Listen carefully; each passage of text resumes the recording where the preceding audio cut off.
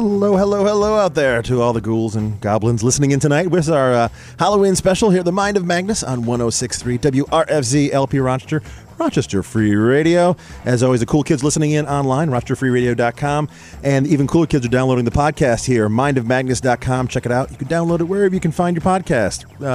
iTunes, Google, very tech-savvy pigeon, as you always say. You could probably find one now.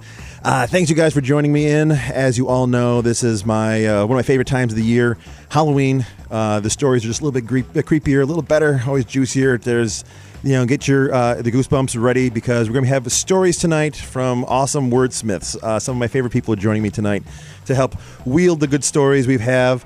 I could get the homework stuff out of the way first. Thank you to all our Patreon supporters out there. You guys are followers here at Rochester Free Radio. Go to rochesterfreeradio.com, click the big orange button. A couple $1 a month is all we ask, or you can big lump sum. If maybe you're the guy who won the $1.6 billion, let me know. You're a very beautiful person. But tonight I'm going to get right into the show. My guests tonight are two people. One is actually a return guest. I had him almost every Halloween so far, it seems like. It's pretty good. Anna Shalia is here. She's a wonderful, talented woman who has quick wit, makes me laugh every time, and she's going to tell some stories. And the voice in the background you just heard was Tristan Tomaselli. But I want to give a shout out to the man in the glass box, too, if he is working away hard there. Mr. Matt Obscure himself, making the show always sounding great. Matt, how you doing in there? I am spinning plates tonight, Magnus. It seems that way. I am super stoked on tonight. When you have an audio engineer that's really talented, it's great, guys. He gets really excited when you start tossing more at him. I don't know how this works for science, but he's happy. I'm happy. We're going to have a lot of ghost stories and creepy stuff in here. So Mr. Engineer in the background here, what's our first step? How are we making this magic happen?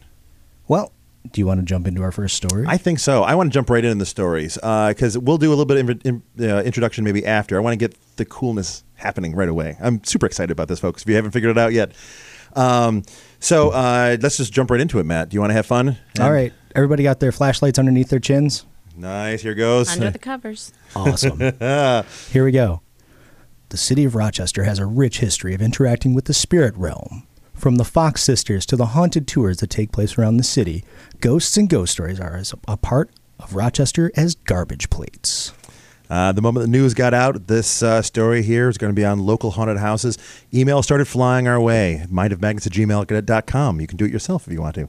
This is one story of Samantha. It's a South Wedge resident who, over a drink at Lux, allowed me to interview her for the South Wedge Quarterly and for this radio station right here. A lot of apartments in this town can be described as creepy, but no words convey the level of unease I felt in this studio. It was one of those upstairs spare rooms turned into an apartment in an old Highland Park mansion. I landed a job at the hospital after finishing my nursing degree and needed a place to crash in between shifts. This little studio apartment was perfect. I thought it would be nice and cozy, it'd be all mine, but that could not have been further from the truth. The first few nights I slept really well, probably was tired from the move, but by the weekend I was really annoyed with the thumping coming from the upstairs neighbors. Somebody was pacing around during the day while I was trying to sleep, and then making a ton of noise late at night into the evening, long after any sane person who wasn't a nurse should be in bed. I always tried to bump into my neighbor when it sounded like they were walking towards the staircase. I'd open my door, look across the landing, and their door never opened. I even walked over and knocked after a rather long shift that left me feeling quite fine with appearing to be the crazy neighbor. They didn't answer their door. I've had sleep issues for a lot of years, but I never, ever slept in this apartment. I'd routinely wake thinking that someone had knocked on my door, or I'd get that feeling that a cat was jumping on my bed. With all these sleeping pills and melatonin gummies, I finally began to turn out the upstairs parade, but I could never shake the feeling that there was someone with me in my tiny little studio. It's lonely working all hours of the day and having an inconsistent schedule. I started taking my coffee in the backyard just to get out of the house, even if it was just to read or look at my phone. It was nice to wave at the downstairs neighbor at our kitchen window. More than once, I saw my upstairs neighbor, her small frame, look out that little circular window and then quickly walk by before I could say hi or wave or flip her the bird. One morning with coffee, cup in hand, my downstairs neighbor came out and joined me. The idle chit-chat eventually turned to me asking if I was an okay neighbor, that I didn't disturb them as I came home super late at night. She assured me that I was the picture of a good housemate. And I said, "Oh, I'm glad, because the person who lives upstairs is a nightmare. They pace back and forth constantly." And she shook her head and slowly asked me what I meant. Well, I told her how the other tenant would walk around and go up and down the stairs at all hours, occasionally knocking on my door. "I don't understand," she started. "There's no one upstairs." My bewildered face must have been the cue to continue. The attic used to be a large sitting room for a library for the original owner's mother, but there isn't any plumbing for it, so it's just a big old storage area. I didn't believe her. I thought she was messing with me, and I was growing a little bit anxious and a little annoyed, so I excused myself, saying I had to get ready for work. I walked up the stairs to my apartment, and I looked across the landing to the attic door. I could feel my heart beating. Without thinking, I walked over and grabbed the knob. The door was unlocked. I pulled it open to reveal a dark, dusty staircase. I could not believe what I was seeing. I shouted, "Hello," still thinking that I was going to walk into somebody's apartment. But as I rounded the landing, I stopped dead in my tracks. Empty. It was a large room, some bookshelves containing odds and ends, and a few boxes stacked, but empty. With each footfall, the floor creaked with the familiar sound. I stood in the center of the room with my hands shaking. The dust and cobwebs proved it had been this way for years. The circular window was the sole source of light, and as I got closer, I could see fresh shoe prints in the dust on the floor and small handprints on the window.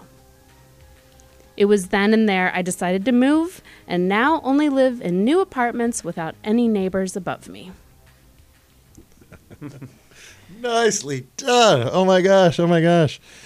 So that was actually Samantha's apartment up near the Highland Park. That actually came from an interview. I actually interviewed someone. That a lovely thing was just read by Anna Shalia. Said one of my favorite people here in Rochester. Oh, that was amazing. Well done, well done. I'm going to have nightmares about that for one. Yeah, I got goosebumps. I actually looked. There actually are goosebumps on there. It's under all the blonde hair I have on my arms. That's pretty good. And always, if you guys have a story, if you guys have ghost tales, let us know. This is a perfect example. Samantha did not want to actually tell her story on the air or actually have it written down. So I interviewed her. We kind of punched it up and wrote it properly. And Anna helped bring it to life. And actually, great reading, by the way. I love your after meeting the woman, she would be impressed at how you delivered. You make her sound better than she is, I think. She's just like, she'd be super excited. Well, she must have been freaked out. I was told over drinks, and it happened years back. But yeah, it was it's a fun little time listening to the stories. This is my time of the year that I enjoy the creepy tales, the ghost stories. And I was saying, if you guys have ghost stories, let us know. Message us. We'll take stories all year long. It doesn't have to be only around Halloween. Let us know. We had other guest coming on momentarily, Tristan. He actually had an email from one of our listeners that came in. I think it was Eric. Had sent some stuff in here.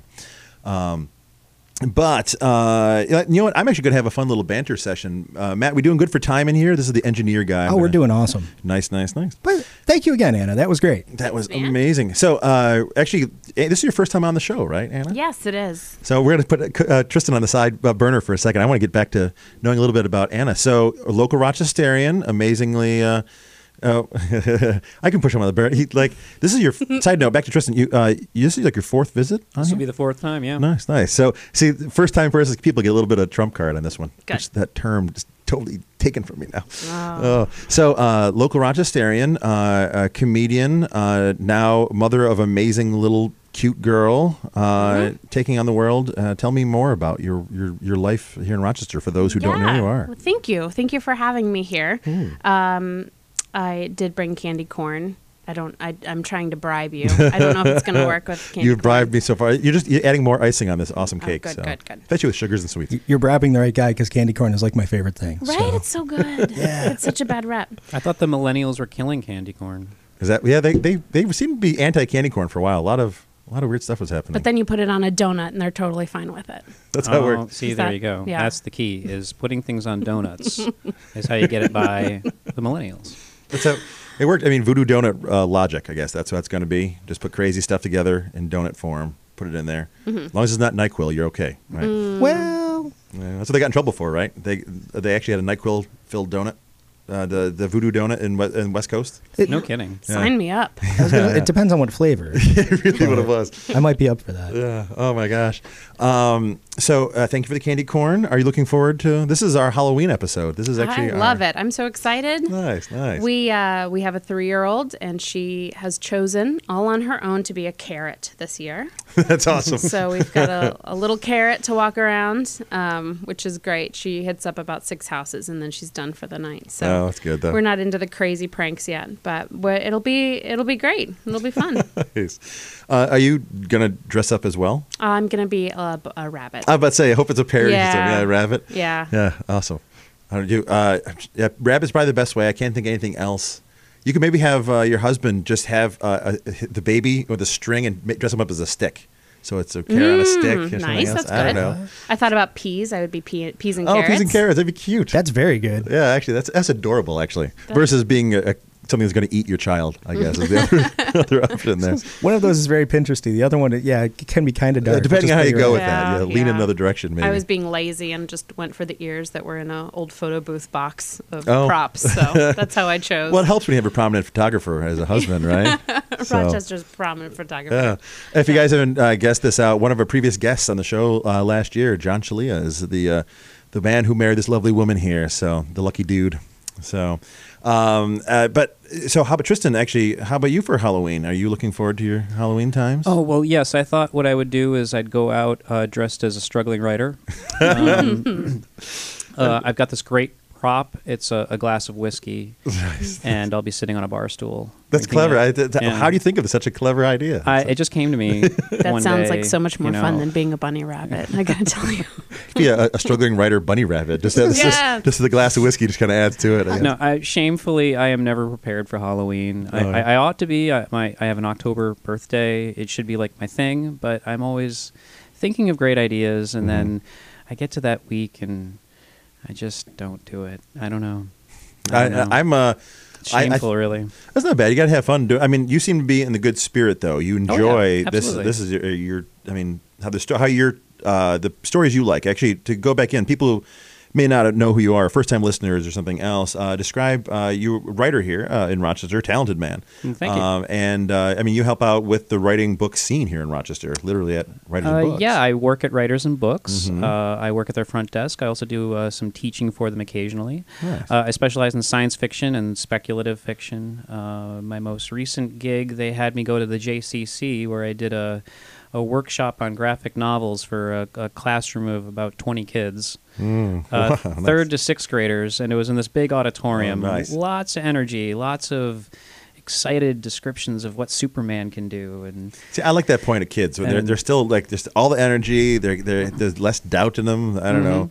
Well, you know, I'll tell you a small thing that really impressed me about one of them is what I had done is I'd brought some graphic novels. I'd had them kind of look through them, and I gave them big sheets of paper, and I said, I broke them up into groups, and I said, okay, what you want to do is look through these and try to find some interesting details, something that sets them apart from comic books. Sort of the lesson idea was there's a difference between comic books and graphic novels. That difference is subtle, so go to it, see what you can find. And they wrote great ideas, great words, lots of emotive things, and one kid wrote pi to 100 decimal places. Well done, sir. Well and done. that was the answer. I was, Exactly. and it's correct. The class may end now. Exactly. Oh, I can't go any higher than that in there. Yeah. So tonight we actually have some other side note. We had some good compliments on our pre-recorded stuff we had, Matt. This is thanks to you. Oh, cool. Thanks. Yeah. It's super fun to make. Yeah, someone actually listening in last week was saying that they got a kick out of all the sound engineering happening on our show. It was remarkable.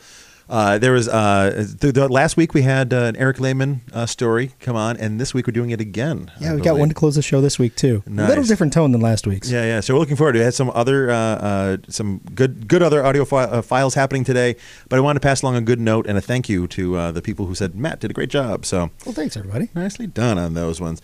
As for me, actually, my Halloween week is looking pretty good. We're having fun. We did the Haunted Mag, the Memorial Art Gallery event, which is pretty fun. The lovely girlfriend and I do some cool costume designs. And just party hopping. And I like designing costumes. I'm a weird guy. I like making... I wanted to ask you, was that a real tire that you had? No, I just made it out of foam. It's okay. actually probably been easier to do that. I just took foam core. I made my costume for the mag was the flat file guy from Beetlejuice, the very thin guy. Trouble is, I'm not a very thin guy. I'm really not a thin guy, based on what my doctor says at least. And but I had to try to make myself appear flat, so I made a suit and I kind of put my head through it. But it was actually foam core just cut out with a flat relief surface and then just hot glued the shirt into it. So I built myself a big flat system. That was actually relatively good. I actually had a larger system. And then I realized about 5 minutes before I'm getting going, I'm like, I don't want to walk around this big thing. So I just hacked it up and put the center part on. I'm like, it counts. So See, I made that mistake one year. I went as the moon. Oh, no. So I had a turtleneck, a navy blue turtleneck that I painted like a cityscape on, and I had a poster board that I cut a hole through. Mm-hmm. But the poster board, it was a piece of foam core and it was huge. And I was in someone's apartment. So I just became art for the night. I just stood on the wall and could not move because if I turned in any direction, I was going to kill someone. So yeah. Yeah, my largest costume, I dressed as the TARDIS once. I went as a box. Pretty much all it was, I painted up, and I won 3 costume contests that night alone. But you could never get there to collect your award. Yeah. Actually, I found the best Doctor Who costume. And, of course, there's always 10,000 Doctor Who costumes out there. So I had literally just found the best one. I'm like, hey, do you want to win a costume contest? Because no one had the TARDIS with them. So I found the best Doctor, got in there. I won a bunch of different competitions that way. But it was a giant box. But what I did inside, I made shelves. So I just got all the drinks and put them in, and I had straws going from in there. Smart. So yeah, I just put my arms in. I'm like, I'm set for the night. That's all your practical points right it there. It really was. It was great. I had those the click together straw systems, to expand like this you do for kids things. But I literally had the whole system built up. I had different drinks in there. So I had one side was whiskey and Coke. The other side was like water if I needed to. And I had like a whole storefront inside. If you just climbed inside there, the windows would pop open. My arms just grab drinks and go back in. So you were drunker on the inside than the outside. No, it's only when he started spinning. Yeah, and making the noise. Warp, warp, warp. Okay, you've had too much to drink, Magnus. It's my signs. It's how it works. My friends know me so well. Oh my gosh. So how about you in there? You have a little guy looks like he's getting ready for Halloween. Is he understanding? Yeah. Oh, yeah. He's got it. He is all about the trick-or-treating. It has been Trick-or-Treat Fest. We went to Garden Factory Saturday. We're going to Strong Museum tomorrow. He's dressed as Kristoff from Frozen, nice. Which means my wife is dressing as Spin, Sven. But yeah, he's really Spin, the reindeer. Yeah. We should have thought of it. And we could have gone with Millie, and it could have been Carrot, Spin, and Kristoff. It would have been perfect. I wish we would have thought of it. Also, toddlers can clean up. Right? I mean, everybody's giving them candy. They're the people that need candy the least. Yeah. He's just kind of discovering candy this year because we try not to because, we are somewhat responsible parents. Trying. Tiny. But, he's like, I want candy. So we gave him his choice. He took fruit snacks the first time, and then he reached in and got the Tootsie Rolls and stuff. And now all bets are off. He's lost. The minute he gets chocolate, it's over with. A friend of mine has a suggestion every time they have kids is you start off by telling them that his job is to get the candy for the family. So it always divides up. It's like, are you getting it for let us know because you get dad likes these. So the concept was you trick or treat, you're for the family. So you always had an option of taking candy away from this pile automatically because you always there's 20 pounds of chocolate. This is going to kill a kid. And he started young and he's like, I just kept going with it until he got old enough to realize wait a minute, your dad's skimming off the top. He's like, no, well maybe. I like that. But yeah, he did. I do too, but that shipped on sale. Yeah, we're out of luck. Yeah, he had to start it kind young. of brings back some of that hunter-gatherer instinct as humanity. We can give that back to our kids. You're responsible for the tribe, sweetie. Yeah, exactly. Dad needs his sugar. Bring mommy the chocolate. My dad likes crickle ones or whatever, crackle cookies. Bring back the Butterfingers. And you can sleep tonight. Peanut M&Ms, you're out of here. Got it now. Oh my gosh, I'm looking forward to Halloween myself a bit. I'm actually going to help actually trick or treat. I love giving candy out to kids, but where my old house used to be, I had to stop doing it. Long story made relatively short, but I was oddly mugged for candy one year that 2 large teenagers knocked all the kids over, shoved me against the door, took all the candy and ran away. I'm like, and I was like picking little kids up crying, like giving them what left candy I had and stuff. But they had like plastic masks over the head. I literally just like pushed me back, took the candy and ran. And then I'm like, okay, well, next year I'll try it one more time. Next year, the person who takes the candy, knocks me over, kind of pushes me back, grabs a bunch of candy, runs away. The girlfriend starts yelling at the guy and then chases him down the steps and runs off. Well, whatever. I turn around. They left their kid there. I literally had this little, I had a 3.5, 4-year-old girl dressed as an angel. She was sweet as all could be. And I'm like, hi, sweetie. Hi. I'm like, sorry, I'm yelling. I'm like, your kid's here. I called the cops. They didn't come back. They ran away. And if I call the cops, I'm like, listen, this is really weird, but someone left a kid at my doorstep, and they're like, "Oh my God, can you stay with her?" I'm like, "Of course I'm going to stay with a 3-year-old. Good luck, kid." She's on her own. Exactly. She's outside, not mine. But literally they ran away. I called the cops about 5, maybe 10 minutes later. Her grandmother came walking up the stairs, and I should have to describe the woman. She is a fairly large framed woman. And probably mid-60s. And the girl automatically, she's like, Grandma. So I know it's this. And she's like, oh, thanks, sweetie. You've been taking care of, because I got like little Ritz crackers for her and a little bottle of water or whatever it was. Be like, here you go, hon. I don't want to feed a kid, but don't eat all the chocolate. I don't want to have a hyperactive kid around. And so she's being super sweet. The grandma scoops her up, and she's looking at me, and I'm not happy. I'm like, literally, I'm annoyed that you left a child. Like, how horrible families are. And she's staring at me, and she's like, you called the cops, didn't you? I'm like, of course I did. She like tucks the kid under her arm like a football, and then sprints down the steps, down the sidewalk, and runs. And the girl is this angel dress just flapping in the wind as this heavy-set woman is running with this little child. I'm like, this is all for candy. This is even worse now. So I stopped giving out candy after that. That was my last candy experience. This year, I'm going back and helping friend in a nice, fun neighborhood, and we're going to scare some kids, big props up and everything else. But yeah, I stopped giving out candy in the city for various reasons. That was one. In fairness, thank you for taking care of my kid, and it was really good. Oh, that's it. That's how we met. Yes, he had great sound engineering as he ran away with my candy. So it was the Doppler effect.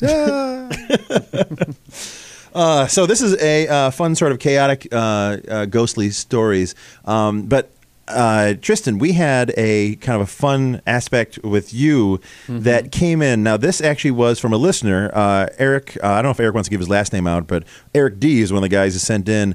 And what was, if you can you summarize it in a good sort of way, how this all unfolded in front of you here? To just summarize, this is a piece of folklore that was relayed to Eric through an oral telling at the Genesee Country Village Museum, which is just a lovely place to go to for this sort of thing. You sent it to me and said, take a look at this. Pardon me, I just got over a little something, so hopefully my voice stays intact. You sent it along to me and said, take a look at this, think about reading it on the air, and to sort of paraphrase your suggestion, you said, kind of retell it in your own parlance. And along with that, I kind of, actually, I gotta thank you. This has actually been a delightfully nerdy voyage. Nice. I'm so glad that the oddly scientific realm of folklore.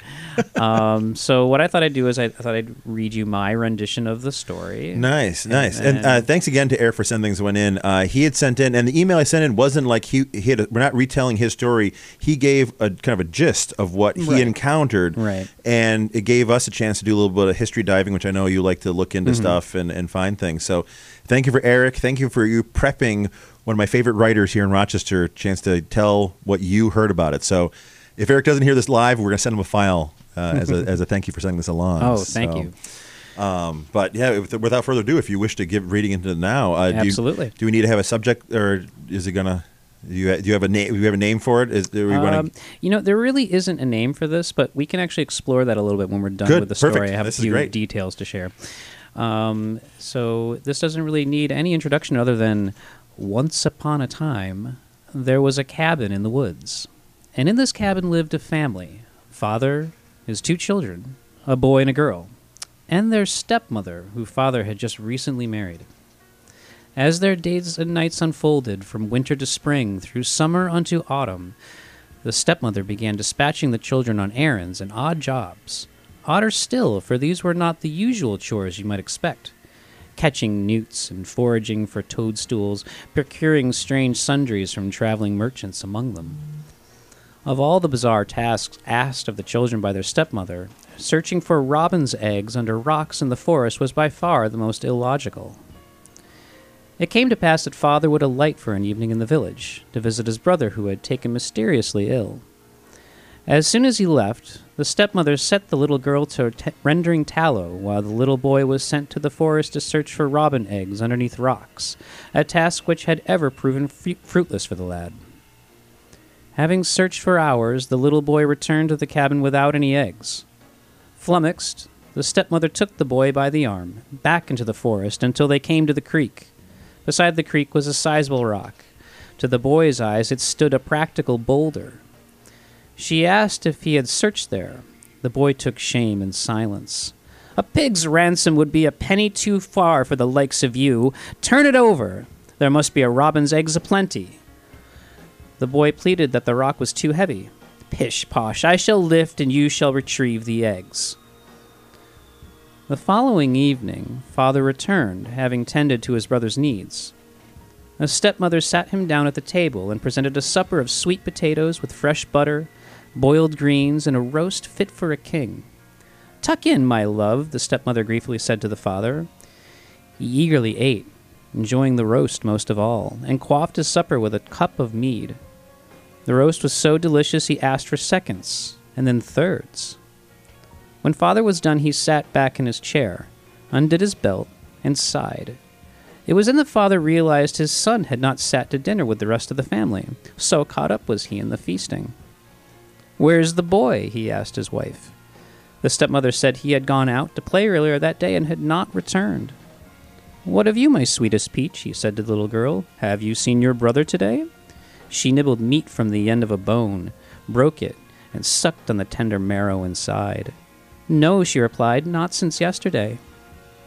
All the while, a little bird sat on the ledge, watching the family dine. As soon as father noticed it, the bird took flight and sang the most peculiar song.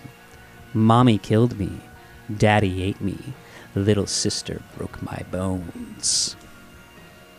The end. So that was a delightful little tale that was shared. And I embellished some wordsmithing and some purple prose there, which is just a wonderful thing that you can do in folklore. You can use words like rendered tallow and make, in Eric's version, the girl churns butter. I chose to make it a little darker, which is sort of the fun of folklore is in the telling of it. So in that vein, I decided to sort of look into this story, and I found here's a wonderfully nerdy fact for you. This story is either type 450 or type 720 on the R.A. Thompson Uther Index of Folklore. And what is this thing? Yes, tell me more. Okay, so this is a wonderfully nerdy thing.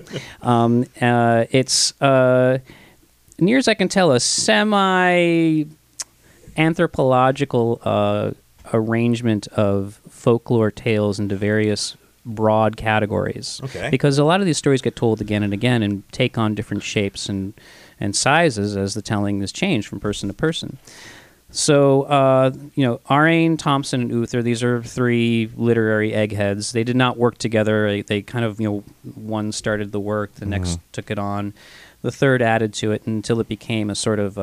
Was it during the lifetime of each person, or is it like, did the first person pass on, like the each step of this evolution, were they all contemporaries? Were they all the same? I actually don't know that much about it. It wasn't somebody I found a guy 100 years ago. This guy had a pretty good idea. Let's move on to the next step. I really should go back and check to see how much time passed between each scholar. To my shame, I'm not really a folklore expert. I just pretend to be one on the radio. But this was an interesting thing to stumble upon. Yeah. So, near as I could tell, I tried to figure out where this story rated on that scale.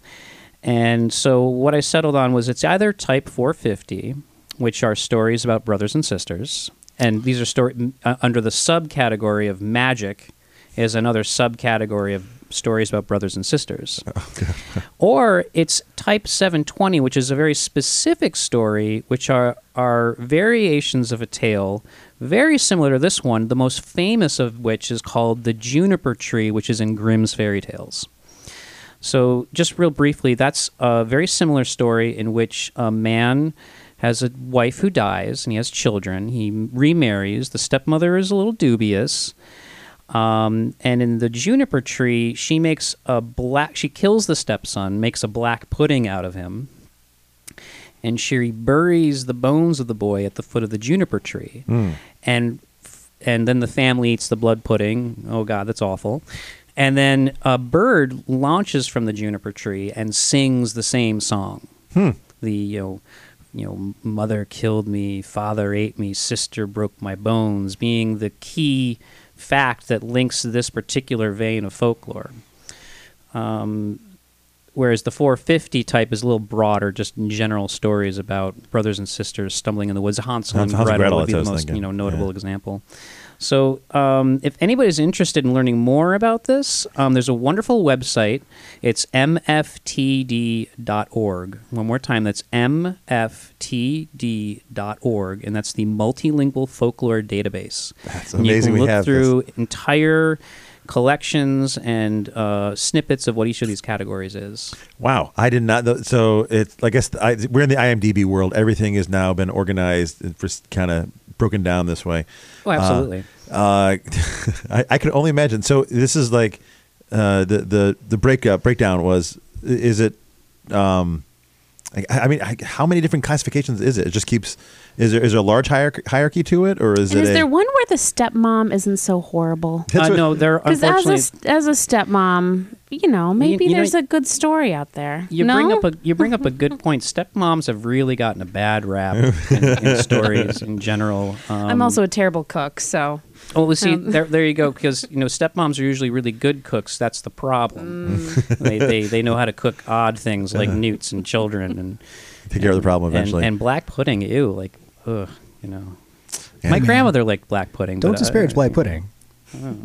I'm a black pudding supporter. Oh, it's good. What's in black pudding again? To remind me, I don't know if I had black pudding before. Children. Yeah, oh, good. Mostly. No, just stepchildren. Just stepchildren. Oh, that's the magic stuff. No, it's like a blood pudding, right? Exactly. So yeah. So it's. I think we had the reference a week or two on the show. It's whatever doesn't go into hot dogs. That's right. It's that. Oh, gotcha. But it's very good with breakfast. I will tell you that. No one wants to watch the sausage being made. Exactly. It's the story of my life.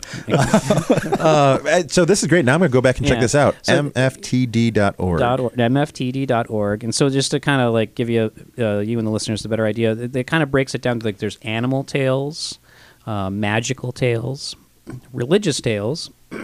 Sounds like Jeopardy. Then there's realistic tales, which are kind of anecdotal. Fishermen, or the story of the kid who trades his paperclip up for a house. That would be kind of a realistic tale. Gotcha. This is a great category. It's Tales of the Stupid Ogre.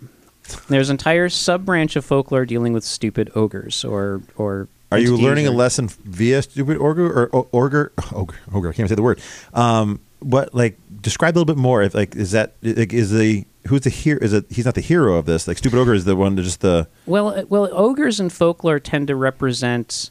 There's sort of a con artist type thing. Like think about like the troll, the troll that like trickery and things like that. Well, I wasn't sure because now we're in the world that ogre has now become a large, powerful creature. Versus some of the previous ones are these like under the bridge kind of troll-esque things. Yeah, it's really Tolkien that brings ogres into this like larger, brutish category. In the realm of folklore, ogres actually represent ogre stories. All reflect things about having to do with labor. Okay, that's what my thought was. I couldn't hear what contracts, deals gone strange. Interesting. So he's the working man back in the day? He can be both. He could either be the working man or he could be the man. Gotcha. Because sometimes ogres send people on strange errands that have ironic or misleading intentions.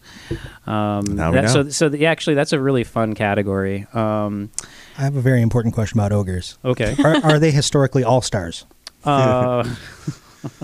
All stars. In what sense of the? Do they get their game on and go play? Is what I'm trying to ask here. That's what I'm getting at. Or are they more believers? That's Oh my goodness. Historically, I'm wondering. Gotta forgive him. Oh my goodness. I'm not nerdy. I'm either too nerdy to know what this is, or not nerdy no, enough. He's just spent a lot of time with Shrek lately. Oh. And he's just hurting. Just a Smash Mouth thing going he's on. hurting. Oh, it's a Smash Mouth thing. Okay, It's so okay. It's I went because actually I went Smash Mouth first, then it hit me like, oh no, it's a Shrek thing. I was like, why are you quoting Smash Mouth? Oh, it's Yeah. right. It's, To Shrek my- was from the '90s. So that means Smash. to my shame or credit, I'm not sure. I've never seen Shrek. Tristan, that makes you a far better person than me.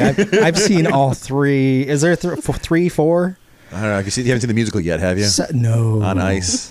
On ice? I think I'll start with the Shrek on Ice. I feel like that's dangerous for Is whoever's that playing considered Shrek. canon in the Shrek universe? I don't know. The swamp froze over, and that's the Okay, whole I premise don't for it. I don't want to get any strange like alternate Shrek universe no, ideas okay. in my head, and then go back and watch Stay the first one and be canon. like, "What's going on?" Actually, it's weird. to Shrek go- on Ice is number 832 on the index of Oh, folklore. you know, Yeah. here it is. You're right. You're absolutely right. Yeah. It is actually right a there. crossover Yeah. between that and Frozen. It's Yeah, very there you go. interesting, yeah. They're all the same universe somehow, right? So I have a question about this folklore study and this story in particular. Is it? Do we know like the cultural background of it? I mean, they heard it. If you heard it at the Genesee Village, does that mean that this lived in our in our culture Like back this in the exact day? area. Yeah. like- This particular Or story is this from a is Grimm? if we're thinking of this as originating from the juniper tree model, the Grimm tale, this would be a story of German origin. Okay. so we imported this here. Oh yeah. We found In around. fact, almost all of this folklore is imported in one way or another, you know, you can draw these corollaries between like American Gothic and European Gothic, but the tropes are almost always identical. You know, that you have situations that are the uncanny, like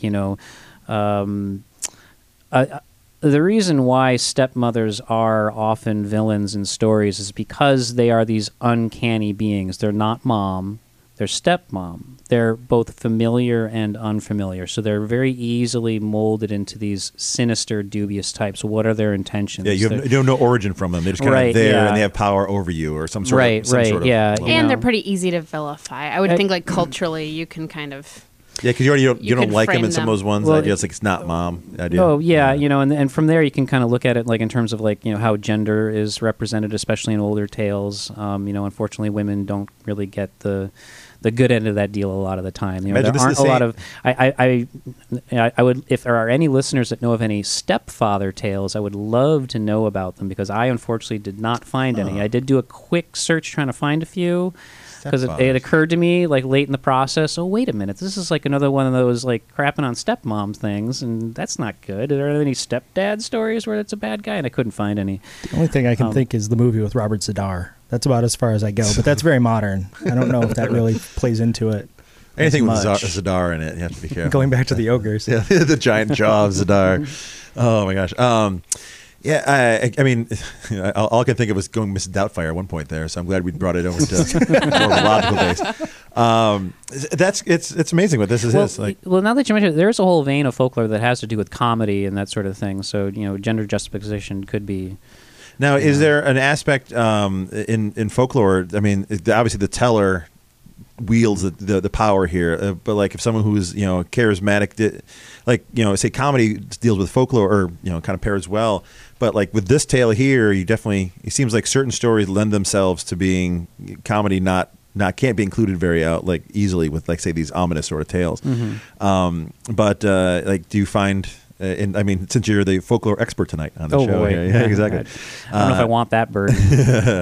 But yeah, I mean, it's how the folklore does as the culture changes, as the delivery system changes. I mean, like we're having folklore happening in Twitter now. We're having tales being shared in 140 to 280 characters in small blurbs and blasts. But it seems like the component of the human condition that loves folklore in the tales, it seems like these tales are evolving along with us and kind of bopping along. And the delivery system is slightly different for each sort of incarnation. Do you feel like looking at this story here? Do you feel that your telling of it is more in the vein of how you are in society. It seems like folklore is a two-part. Like it's the teller and the story. So that's what makes the folk piece travel on. Is the tale moves on with the person, moves on to the story, moves on to the person. So your telling of this here with a little bit more punch up at the better terms and tones. That it, I guess the idea is, I'm just kind of talking in circles right now because I'm so excited about how the evolution of folklore is. And as a writer, do you really feel such a solid connection with like I'm trying to think how the seed that spawns from. So absolutely. I feel that folklore represents this. I'm going to use a word here, and I'm going to use it in a very academic way. I'm going to use the term primitive, and I don't mean primitive as in atavistic or old or as unsophisticated as something modern. I mean primitive the way a cube is a primitive shape, a sphere is a primitive shape. These basic shapes like that are called primitives because they can evolve into larger, more complex shapes. So folklore has this sort of primitive shape to them. They're archetypal. You can build on them. They're like the Legos of storytelling. You can the simplest structure that still holds itself up. Yes, absolutely. But you say something about the delivery mechanism. That's a key thing, and we do see folklore changing with the times. One of my favorite examples is the movie Tales from the Hood, which is a series of folklore-esque stories set. Reset in an urban setting, reset in a different motif. So it's the same story, new delivery mechanism. And delivery mechanisms are important. And you say we've got things like Twitter and social media to relay storytelling and to shape storytelling, and that's an evolving medium. Something that I've been really wrestling with lately is how to include cell phones in stories. That's has to be hard because it's an easy way to get out of a problem as well as If you go back and look at say film noir, which is very folklore influenced in terms of in terms of setting, in terms of basic storytelling functions. Noir likes to use the mysterious ringing phone, like say in a strange hotel room. You don't get that with cell phones unless it's like the cell phone that's mailed to you or something. There has to be some other contrivant layer in order to relate that uncanniness of a mysterious phone call. Or you can slam a phone. You can't really do that with a cell phone. So there's emotion caught up in the original landline phone that you don't have in cell phones or texting. But they do have their own set of emotions, I would imagine, like the noise or the vibration, or if you're waiting or anticipating a message from somebody. But it's a lot shorter. Yeah, so it's not walking across the room. Right. So one of my favorite incarnations of a modern approach is the TV show Sherlock. When Sherlock and Watson are sending text messages to each other, it pops up in the corner while action and dialogue is going, and that's that kind of tension. Like there is this tension in you're doing something in the real world and your phone's doing stuff and you're now splitting your attention between two things. A tension begins to build as that occurs. You have to have that multi-layering. So on one hand, that's a difficult thing to relate, say, in written text, but it's a great thing to relate in video or film. So these kinds of folklore elements that create setting and nuance, from in one variation it's churning butter, in another variation it's stirring tallow. In one variation it's the mysterious phone ringing in the hotel room, and the other it's something else, something. Be creative, try to come up with something new. But yeah, absolutely, it evolves as time goes by. I'm loving it. So so I like to take a quick time to actually talk about maybe some of our favorite Halloween tales and stories. Matt, we were talking about this before, and I have one of my favorite tales that I kind of have about ghost stories. Actually, it's one I heard as a kid, and clearly it's an old folk tale, but it's the Tailypo one. Oh yes, from last year. And people have been sending me their versions of it since, and it's funny to hear what kind of things change in certain areas. Like down south, it's much more of a swamp and sort of like reptilian thing versus up north. A friend of mine was saying about he was in the like Adirondacks, and it's this furry like raccoon sort of thing. Like it's something that's just hardy in the winter that it's coming at you. And but the monster is the same monster, just different skin, has the same motive, same ideas, just looks different. It's funny, the concept kind of fell out that way. In Rochester, it's a Pittsford yoga mom. the I don't know the story. I'm just guessing. It's a monster that, long story short, you end up just kind of cutting off its tail for whatever reason, and that's changed to a different story. Sometimes it's out of sheer fear. Sometimes it's kind of out of, and they toss in a pot to boil, eat it. The monster comes back and gets it. The whole thing is it's like shouting out at them, being like, "I want my tail back," taily po. And it's like, in the end of the story, he gets it back. So that's how it kind of goes. But So Matt, in there, do you actually have any sort of fun, interesting Halloween stories for little roundtable stories here? I just have a short one. It was when I was handing out Halloween candy. It's my all-time favorite costume. Oh my gosh! Yes. Some of you may have already heard this story, but I was maybe 17, 18. It was just like that first Halloween where you're too old to go walking around. Postscript to that, like I was 21 and out trick-or-treating again as Hellboy a few years later around RIT with some folks that will remain nameless, but they know who they are. So these groups of kids came by, and it was always like, Spider-Man or Batman or whatever. So this kid shows up to the door, and he's got the greatest costume I've ever seen. He's a toilet. So his body is the tank. So he's got like the flusher, the whole thing. And then the seat, he lifts the seat, candy. The boy was a genius. Just figured out how to haul more candy around. Yeah, he didn't have to carry the candy. It was open-handed. It was all homemade. It looked perfect. Oh my God. And I damn near emptied my entire bowl into his bowl because it was incredible. Oh my God. That's great. So that's my favorite Halloween thing that ever happened. Do you ever remember like any sort of favorite costume you've encountered, like at the door or anywhere else? Have you ever? Can you one that stands out in your memories? I saw pictures of a great one last night. Oh, really? Local artist Jay Lincoln. Wait, was it? I saw pictures of it.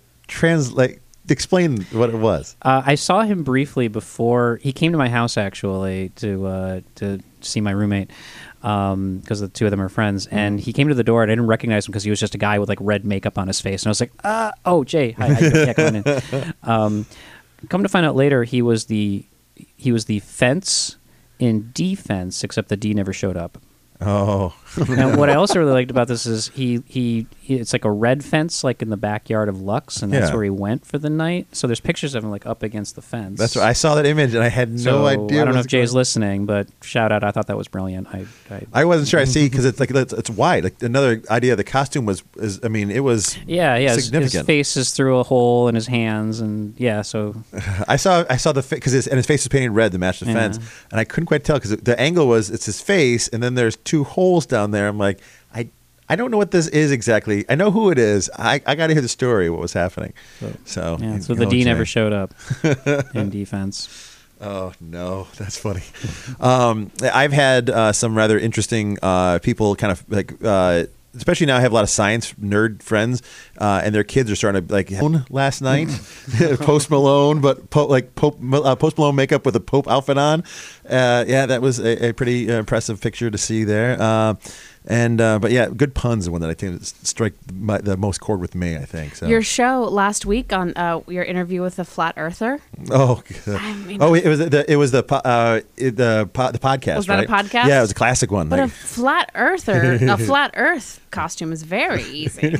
Oh my God! You could pull that together. Does it include Australia? Giant ice wall all the way around. That's all it is. So just a whole line of conspiracy theories, costumes. Actually, a good call in for that. Those who are asking, podcast, they have the classic Mind of Magnus is going up on podcast form. Thanks to the man in the glass box in there. So that's right. You're going to get bombarded with Halloween episodes in the next couple of days. I'm trying to get everything up from last year. Oh, nice. So we've got all the creepy stories from last year. Yeah. So that's what you check out, mindofmagnus.com or just wherever you get your podcast from. Check it out. But the classic ones are going up on midweek, and then the new ones go up on Fridays and stuff. But yeah, we had a flat earther on, and it was an interesting ride. So flat Earth costume. I don't believe it. I don't know. I don't believe it. Something you can believe in, at least that. But I'm trying to think anything else. We are. I'm going to give a shout out to those who messaged in saying hi. Said they're listening in. Where was it? Melissa said I had fun listening. Anna, you did a great job. I loved it. It was a fun story. She actually I read the story in the Southwest Quarterly. Really cool. I actually live in that area, and it makes me wonder if my house is haunted as well. So probably. It totally probably is. When in doubt, it always is. That's how it works. And side note, some folks asked, I posted some pictures, but I went kind of urban exploring the past week or so. So I have some really creepy stories and pictures coming up on that, and we'll probably be doing that in a podcast form coming up down the road here with Matt and myself. And actually, we're going to have Anna on, and Tristan, you're going to be we'll hang around and drink whiskey. We'll be, as you called it, was it your actors? What was your actor costume? Struggling writer. Struggling writer. Yes. Struggling writer costumes. Yes. We'll both wear that. It's a big stretch for me. I know. this I'll be year. the struggling artist. We'll try. I'm pulling out all the stops. But we'll have some podcasts in that form as well. I'll just be struggling. Struggle's real, man. Struggle's real. But thanks for writing in. You guys, anytime you want to write in, let me know. mindofmagnus@gmail.com. Magnus Apollo on Twitter. If you guys are just tuning in right now, this is the Mind of Magnus here on 106.3 WRFZ. But we actually have one more treat for everyone here. Audio engineer extraordinaire Matt himself got some Eric Lehman Tales of Creepy to play for us, right? So... without further ado, Eric Lehman, which we have on the show multiple times, he is a lightning rod for the weird and odd. And my Halloween is not the same without having a story from Eric. And this year we have a couple ones. So we had a great time last week, and this week we'll be having another one on. And it's an original, I'll tell you that. Listen to Eric. But my guests tonight have also, Anna Shlia, if people want to find out more about you or any projects or anything else you're working on, is there a way for us to find you? Can we? Yeah, I'm the only Anna Shlia ever in the whole wide world. That's a good one. So I'm at Anna Shlia at pretty much everything. And SCHLIA? That's me. Anna Shlia, Well, that's nice. my husband, but now it's me. That's you, yeah. You can lean into it. It's a pretty good name. Yeah. And Tristan, how about you, if people want to find your adventures? Oh, well, let's see. You can find some of my work at cyborgproverbs.com. Nice. And you can stop on down to Writers and Books. We're open 6 days a week. You'll often see me working at the front desk. We have workshops for writers of all skill levels and ages. Nice. And we've had some pretty interesting things. We had a live reading of Frankenstein from start to finish. I heard. 9 hours straight. I wasn't there, unfortunately. I had Colin sick that day. That is true. But I was sorry I missed it because it sounded like it was a great time. I heard about it. And people could just show up and do the thing? Mm-hmm. Yeah.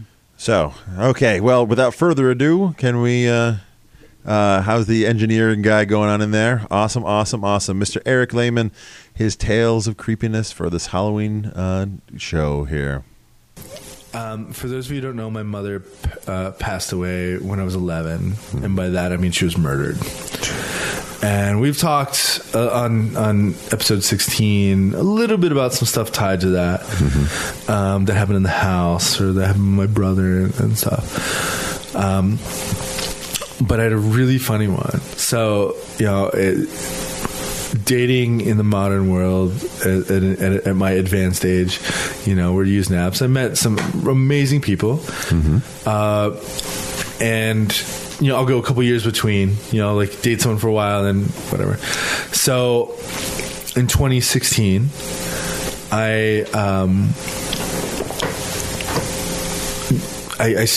jumped back into it way too early. Like after a breakup, I didn't heal enough. Oh, we've all been there. So I went out with this amazing rad human being, super cool, but I just wasn't ready. But we stayed in touch. I was like, look, I'm not ready. Like we stayed in touch. She's still rad friends. Mm-hmm. And like a year later, we catch up. We're walking around Clothesline Fest, and we're kind of revisiting this notion. Like, I'm super superstitious. I won't have my palm read. I won't do tarot readings. Really? I mentioned it before, but I forgot that. Yeah. And there's a reason, and the reason is my mother had her palm read by her cousin a month before she was killed. And her cousin is like, you're going to die a horrible death. There's nothing you can do to stop this. And you've got like a month to live. So yeah, right. Like that's heavy stuff. Yeah. So I'm terrified of it. I don't want to know. I'd rather like it come hard and fast and quick and unexpected. Oh, this is how it is. Yeah. Like, oh shit. Oh, no, this is how I die. And so I'm like super superstitious about that stuff. So we were kind of chatting about it, and my friend is she kind of gets this weird look on her face, and we were talking about communing with spirits, and I was like, look, I don't really I don't feel the need to reach out and like communicate with my mom. Mm-hmm. Like, I feel like I know she looks like over me, like that kind of, protective spirit stuff. Hopefully she's psyched on everything I've done, or at least most of it I've done. And she just gets this look on her face, and she's like, well, what if I have? And I look at her, I was like, what are you talking about? Yeah. Now, this is the first time I've seen her in a year. Uh-huh. Like, we've emailed or texted and stuff, but never seen her. It's like, what are you talking about? Well, you said not to say anything. You said you didn't want to know. I'm like, oh, no. Yeah, you broke that seal about it. I need to know this story. Yeah. What are you talking about? And I haven't told you. No. You have so Magnus has a look of I have that confused look on my face. You have a what? Tell me more look. Yeah. So she then tells me when I met her, she was just starting to do like Reiki healing. Uh-huh. And apparently Reiki opens you up. Yeah. To see auras, but apparently also spirits, and hear stuff. And so she hears stuff. She might be a cool person to bring on. Please do. I'll see if she's down. We'll do phone interviews now too. Yeah. We get this stuff. She's like right down the street from me. She's one of my neighbors now. So she goes, well, like right after we went out, to dinner first time, I was with my Reiki master, and I'm just saying, I went on this date the other night. It was like really cool, and she stops me. She's like, he was a really nice guy. Yeah. You had a really good time. Yeah. Something really tragic happened to his mother. Oh, God. At which point, basically that reaction from my friend, she's like, how did you know that one? Because it came up randomly. As is wanting a conversation with me, it will or won't come up at the most awkward time ever. That's how with me. With the first time, it was with the second time meeting or something else, and I'm just like, okay, yeah. Like, I mean, there's people who've known me for decades who have no clue what happened. Like, since I've been up here, that never have no clue. Yeah. Other people, they find it just happened to be right. Like, it's wherever the conversation takes me. And that's what it was. Myself in the corner. Yeah. And so this girl's friend is like, it's because she's here. Oh, yeah, wow. And she's, again, my friend's like, what are you talking about? It's like, his mom's here. Her name's like Cindy, like named her. Oh, God. And in the most brutal message from the afterlife goes, she says, you're a really nice girl, but it's not going to work out romantically. Oh my God, your mom judged with my kid, with my son. Oh my God. And is this for the podcast or the radio? You can swear. Go ahead, we'll beep it out. It's wet worthy. So she got a message from beyond that was basically like a couple of days later. It was like the beginning of a weekend, and like by the end of the weekend, I'd reached out. I was like, I'm really sorry. Like you're super cool. I am so not ready to date, and this is way too early.